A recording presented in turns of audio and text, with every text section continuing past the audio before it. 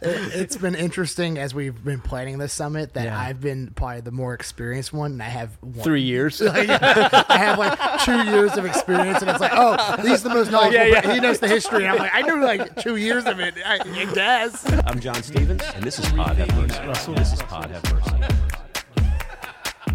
Well, I want to welcome y'all to Pod Have Mercy today. We've got some really guests that I love and have grown to love over my time at Chapelwood. And why don't y'all just introduce yourselves and tell us just a little about yourselves, and we'll jump into what we're doing today. Yeah, my name is Joseph Patty. I've been here just about a year as the Director of Student Ministry and causing a lot of trouble, and it's been a lot of fun. That's great. It was a year ago that we did this podcast, and you had just, like, you My were second in day. country, like, the born on date was like super fresh. Yeah, I met 150 students the day before. That's so right. I remember that. for the first time, that was fun. That was a great week. Yeah. I'm Evan Naring. I'm the Associate Director of Serving Ministries. I actually just completed my third year Wow. here at Chapelwood, and second year kind of helping with sites at Summit. So It's wonderful. Yeah. And Evan, you're getting married like within the next 30 days. well, 3 weeks and a couple days. Yeah. So It's amazing. A lot of stuff to think through. Congratulations. Yeah. Well, we're in Lake Charles, Louisiana at Summit this week. And if the stats are right, we've brought 150 kids from across Pretty close, Houston with 50 adult kind of volunteers as well. Yeah, we got just shy of 200 people with us. So Great. Can you guys kind of tell us about Summit, maybe some of the history and what its purpose is and what we're doing here this week? yeah. Evan, I'll let you speak to the history of it.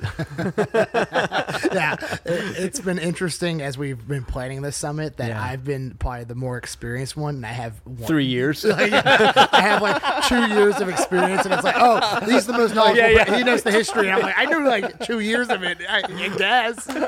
You know what we did in COVID. Yeah, So. yeah, that's true. So, I mean, history-wise, That's right. Yeah. 2 years of COVID, yeah, and you exactly. are the. the most experienced. Yeah, That's great. So, history-wise, I mean, Summit's been going on for a while now. I mean, Decades, right? Decades. I want to say 20 years, but I could be off on that number. But it started off as just, back with Joseph Clam and just going on mission, and it's evolved into what it is today. And And they kind of outgrew a lot of the Army stuff, and at some point, you're so big, you just got to figure out how to do it on your own, and and so we did it, and it's kind of just like morphed into its own thing, where it is this mission trip that we do all the legwork from top to bottom on, and we partner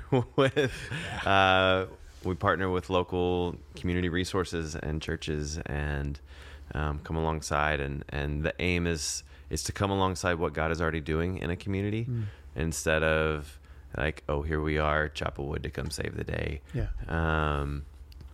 And so, we're leaning into what SWLA Responds is doing, and they're kind of a staple in the community, and their whole mission is to empower the local church to do recovery work and to repair from all the hurricanes that have hit Lake Charles over the last couple of years. yeah, well, and I think Joseph really hit on a good point and real hard, I would say, of Summit is that, like, especially whenever they got away from UR Army and said, hey, we're gonna start kind of putting it together ourselves and planning it from top to bottom.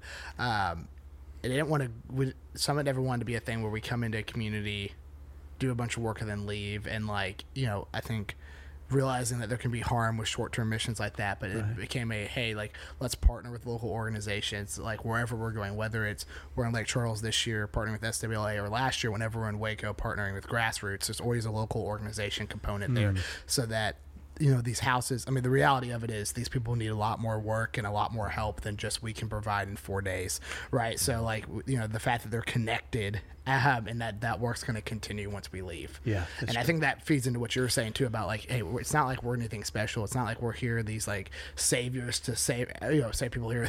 We're here to jump in and help. We come in with open arms saying, hey, what do y'all need? We're not here to tell y'all what y'all need. We're here to ask y'all what y'all need and serve y'all in that way. So it feels like what we're doing is picking up a part of the baton and running our days with it, and then it's going to be passed on to another group that will show up. And so that's the thing that I love about it, is that we will never see the completed work, but we know that somebody's behind us, somebody's been before us, and we're trying to be as faithful as we can in this leg of the journey. Yeah, and particularly this year, where there's we're sandwiched between two other actually fairly large groups, and just trying to prepare our students' hearts for like, hey, like we're hanging the sheetrock on the wall, but somebody did the mucking last week and somebody else is going to do the mudding next week. Like this is the larger church coming together. That's great, which is cool. Yeah, and it is really interesting, and it's a real hard mental piece, and I don't think it should be overlooked. Of like, there is something to say, like it's. Whenever you're coming in volunteering, you do want to see a project through, and it's hard to like either start a project and not finish it or not be the one to start it. And so like, I think the students have done a really I've been blown away by their mindset and heart walking in and being so open to serving, because that's a hard thing, and it's a hard thing to not kind of get, obviously it's not about ourselves, but we have very egotistical natures as humans, so like it's hard for us not to make it about ourselves at times. And so to be able to lay down that part of ourselves and say, hey, I would love to see this finish. I'd love to finish with my own hands, but like that's not that's going to happen. But I'm here to jump in where I can and help where it's needed. Like it's been really cool to see the students really take that on this week. Yeah. So I mean, having 150 kids that descends on, and so there's a local church that opens basically its doors for 5 days and just says, "Here you go, take it over." Yeah. And like you had said before we had started the recording, I mean, it's just been inundated with our crew. Yeah. I can't imagine being in the mind of the pastor of this church, like like watching like ants just cover the space, and do what we will, and particularly the way the guys sleeping habits and just their stuff slowly spreads and creeps across the floor. It's a refugee center, and at least where the dudes are. Yeah. I'm just like, this is horrible. It's just horrible. There's a very strong it smells like mildew. It just smells like feet. Scent whenever adolescent kids into space, it's just like, dear Lord. It's a damp room right now. Yeah. There's no way around it. So what have y'all been seeing in terms of like just the community of Lake Charles? I mean, we've talked a little about the devastation.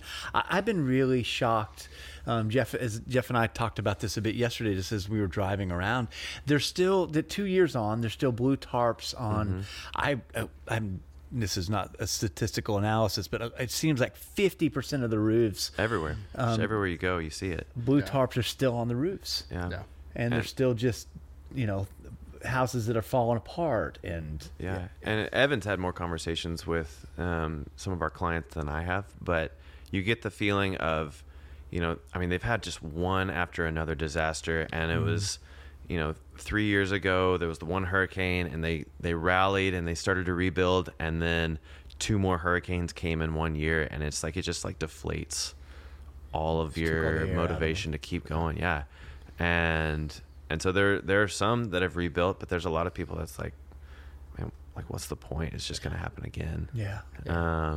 And so, there's only so much we can do. Braylon, the main guy in SWLA, he has this golden quote of, it feels like pouring Kool-Aid in the ocean, of what you're doing. It's good work, but there's just so much. Yeah.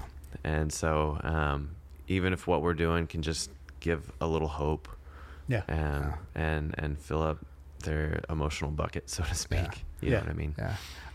I would put it as the analogy of, like, I'm sure we've all been there, where you have your room, and maybe your room gets a little dirty, and it's very dirty, and it becomes almost overwhelming to where you're like, I need to do something, but it's almost too overwhelming to ever start. Yeah, then they have to call in that hoarders, crew, and they film you, and that's lift you up out of your house with a crane. But it's exactly like that. But that's almost what this community is kind of in a mental state of, like, it's too overwhelming. Yeah. Like, We don't know, like, where do you even start? Like, whenever every single roof in this place, I mean, the schools that year, I was talking to one of the principals, and she was explaining how, COVID happened. They didn't come back to school after spring break. Over the summer, her and all the teachers are planning about safety and, social distancing, masks, gloves. Like, how are we going to get these kids back in school? Had this great game plan. And, like, literally that week before school was supposed to start, they had everything in order. We're super excited for students to come back in the building. That weekend, Laura hits. Oh. They don't have their first day of school until October 19th.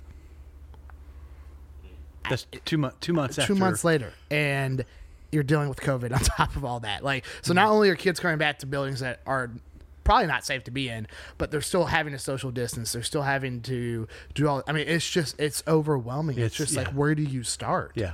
And then you add in the aspect of, with every natural disaster, with storms and stuff like that, a lot of contractor fraud that comes into this area. People rolling in, them getting their insurance money, them paying a contractor. They either start the work or they just ditch town and with their money. And so the money they did have to rebuild is now gone. The school district here actually came out with a report this past week that $1.5 million was stolen from them in contractor fraud from these past storms. And so, like, in a school district where money isn't flowing to begin with, you're now even more in the hole, right? Yeah.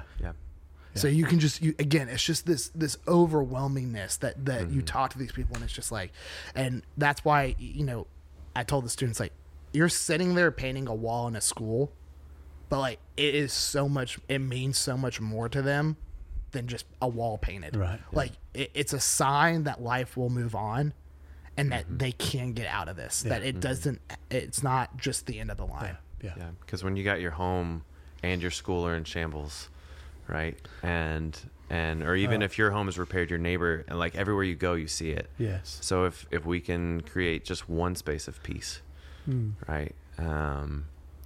That'll be something that's felt.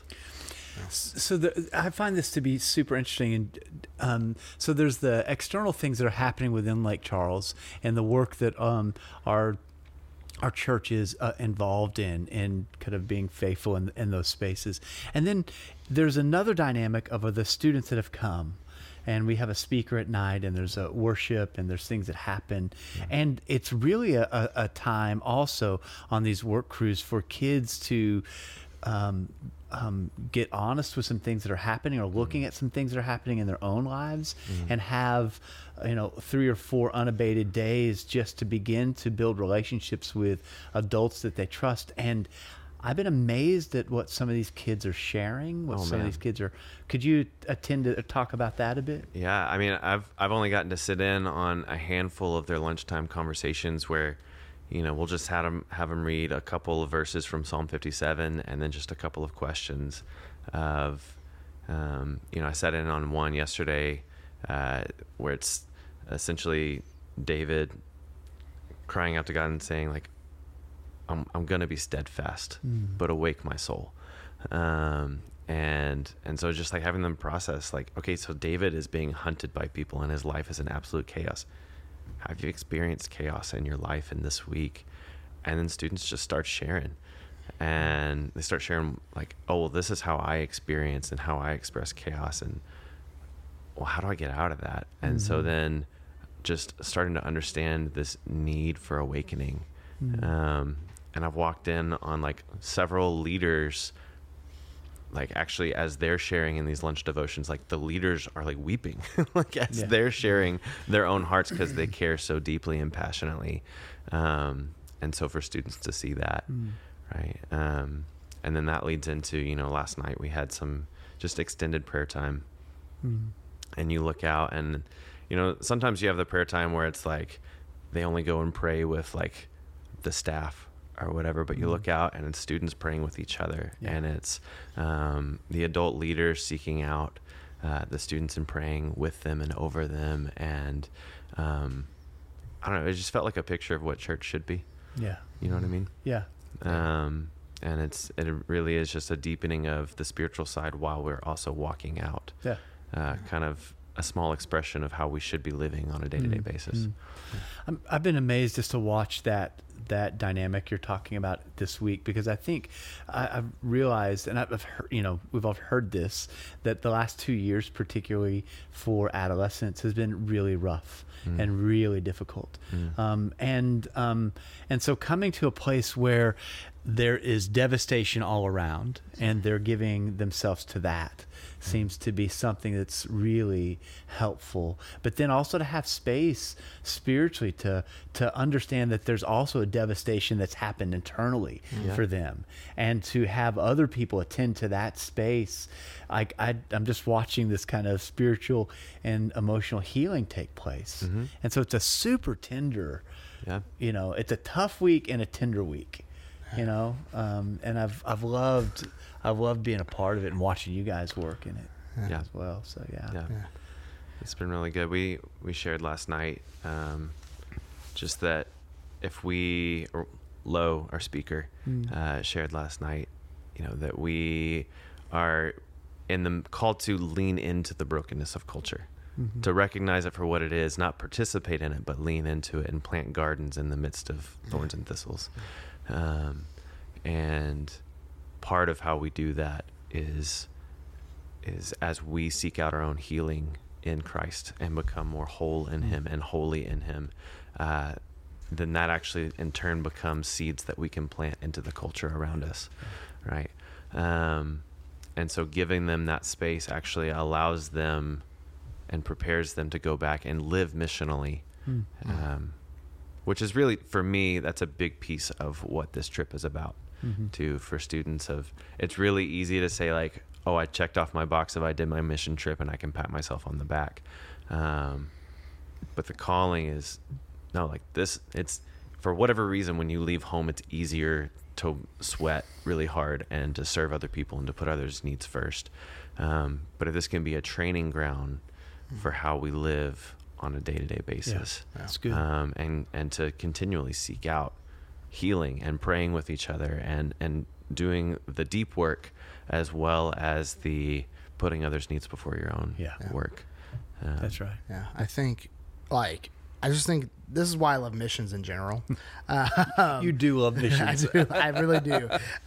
They've been very impactful in my own life, and I think the reason for that, and I talk to a lot of people about this, is it's such a two-way street. Like, the vehicle is the service we're coming to do, but that we're here to serve and love, but you're getting just as much out of it for yourself. And I think for me, something I always reflect on is, one, you're tired. Usually whenever you're on mission in it, you're just naturally breaking down these walls and these barriers. You get tired. You get to the end of yourself. You get to the end of yourself fast. And you look at yourself and you're like, okay, I don't have any more to give. So I have to turn to God in a way that I probably, physically, I have to turn to God man, I've got to wake up at 6 a.m. and I've only gotten 4 hours of sleep the past 3 nights and I've got to go work a full day. And so there's that aspect, but I also think for these students and people, you look around and there's almost like a self-reflection, at least that I've seen and I've talked to people about, that we're broken in of ourselves. And so whenever you're working on projects that are physically broken and you can see and you're helping restore them, there's a mental nugget of you're also being restored here through this work, right? And I think we can see ourselves as overwhelming and not knowing where to start in our own problems and our own chaos, and so it's really cool to whenever you can physically see an example of, okay, if we can get this project done here on this mission, that means I can work on myself as well, and I can, and like what you're saying, take that home with you, and apply that. That's really great. What are you hoping is the long-term effect of trips like these on the lives of students and the adults that come along? For me, a lot of what we're doing in student ministry is trying to build culture, and building a kingdom culture. And so, when we take ourselves out of our normal rhythms, it's the breakdown of the culture that we know is accelerated. And you begin to cast a vision, so to speak, of hey, this is another way that life could look, and to just give a picture of that. because I would love, someday down the road, like, man, we didn't have to go on mission trips, but like, this is just who we are. You know what I mean? And I think that this mission trip does embody a lot of what our church is passionate about already. But it's inviting people into a new reality, I think. Yeah. I don't know if that answers your question or not. Yeah. I think some of that reality that I'm seeing is the relationships that are happening that kind of cross boundaries and barriers. So you have kids from different schools, you have kids that don't know each other, you have adults that are kind of thrown into the mix, and so you've got this kind of sweat equity that's happening during the day, and then in the evening, or even on the sites, just watching, as I said earlier, these relationships begin to form and trust quite quickly, and I think leveraging that into the future for kids' lives of having adults that they can trust and kind of be able to share the things that maybe they're afraid to share is really an antidote to that culture of isolation that's so prevalent. Well, there's a story I got to tell real quick that I heard this morning from a work team adult, that last night, everyone on his team is different grades, and none of them have, just like what you're saying, don't really interact, have never really known each other, interacted with each other beforehand. And he saw last night they were all with their friends, but as the night went on, they all began to found each other as a work team and began to pray. And then they came up to him and were like, "Can you pray with us too?" And like, I'm like, how neat is that? That like these people who would never would have ever talked to each other outside of this environment, and like just like their God guidance was put together, and have this just moment where they're like, let's like, yeah, we're sweating together, and so I trust you. Like, let's sit down and like be real with each other. And so I heard that this morning. I was like, that's like, that's what this is about. Is moments like that. Yeah. So then the hope is like the Breakfast Club, like after detention is done. Will you still say hi to me in the hallways, they hang right? Together. Yeah. Will they ever see each other again? Right? That's the deal. Yeah, that's the hope, right? That's really and another piece of that too that became really prevalent to me. On one of the nights, we just had this prayer station where we were seeing the thorns and thistles, so to speak, the brokenness in our own lives and the lies that have been spoken over us and that we're believing. And then on the other side, is one mirror that you write the lies and another mirror that you can write God's truth.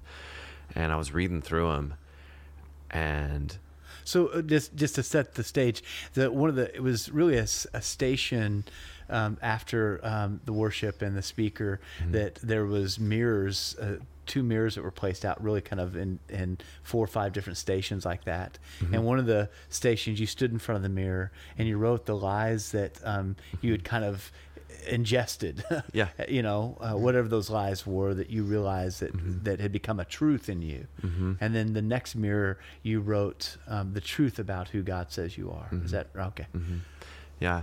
And the number of repeats that I saw of I'm unlovable, I'm unworthy, I'm alone, I'm not enough. Like, all these students have like this incredibly deep struggle of isolation and shame. And so, we challenge them, like, go look at it and pray over it, but see, like, you're not the only one struggling with this. You're not alone in it. And if we can open our eyes to it, like, we all struggle with shame. And A, Jesus bears that on the cross, and B, he gives us his body that we can come together. And if we would just be vulnerable and say, like, yeah, I struggle with that too. Yeah. So. Well, and that even transcends the students. Myself, other adults were up there writing, going up to the lies as well and writing stuff down and writing down truths. And it's that connectional piece of like, hey, we're all in this together. Like, you don't all of a sudden overcome this when you turn a certain age and you have a job. Like, these are stuff that you're going to be combating your whole life. Yeah. Even our staff. Yeah. It's like, man, I'm struggling with inadequacy this week. Right. You know what I mean? And Jesus is like, I got you. Yeah. Yeah. That's one of the things I love about kind of mission trips, and had been formed in my own kind of past with these kind of things as an adolescent, as a kid, kind of growing up in church, is that they, like you said, they get you out of your rhythm, right? They get you out of a way of kind of thinking and being, and they disorient you, because you're thrown into, a sweat lodge with a bunch of dudes, that just gets worse over time. And you're working all day, and then there's these things that happen in the evening with these relationships that really have the tendency to open you up more. And so I think it's genius what happens in spaces like this, because we begin to see that we're, like you had said, we're not alone. Yeah. Like each of us are carrying burdens that have to do with shame or isolation or not enoughness, right? That those are energies that really shape us. And then to have a community that offers a counter narrative, that says, actually, this is who love says you are in God, Yeah. It's freaking beautiful. These are weeks where I'm like, this is what community in the Bible looks like. Like I wish, there's part of me that's like, I wish this is what life looked like every day back home in Houston, but there's part of me that doesn't, because I'm glad I get to go home to a bed and other things. You haven't been sleeping next to the 9th grade boys, I'm just gonna say. That might be it. But heaven becomes hell pretty quick. Yes, but like the aspects of serving together, of just doing life together in the fullest, of like having the really high highs together, having the really low lows, sweating together, eating together, worshiping together, like that, man, that's what community is. And that's what, it's these weeks that you realize, oh, I was designed to enjoy this, like, and I think that there's a lot of adults and students who both kind of walk away being like that's what they're reminded of this week. Yeah. The other thing I think too, that it allows us to see a city differently, so that one of my hopes is that these kids see like a type of city that's kind of absorbed a lot of trauma. And as we go back to Houston, there are parts of our city that have absorbed a lot of trauma, right? That we are less than 5 miles from. Yeah. And so the question is always, or the work for me is always, how do we connect those dots?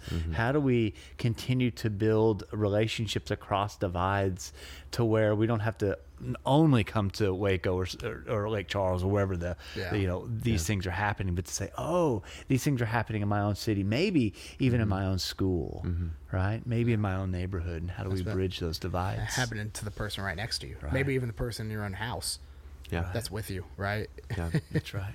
That's right. Great. Well, guys, thanks so much for coming and hanging out and talking, and also just for your leadership. I've just watching y'all work and move in the world has been just such a gift to me, and it's such a blessing to know you and to be sharpened by you, and just appreciate you so much. Yeah, so for you too, man. Yeah, thank you. I appreciate it. Well, I'm Matt Russell. I'm Joseph Patty. I'm Evan Naring. And this is Pod Have Mercy. Hello, neighbor, how are you? Really wanna shower you with love.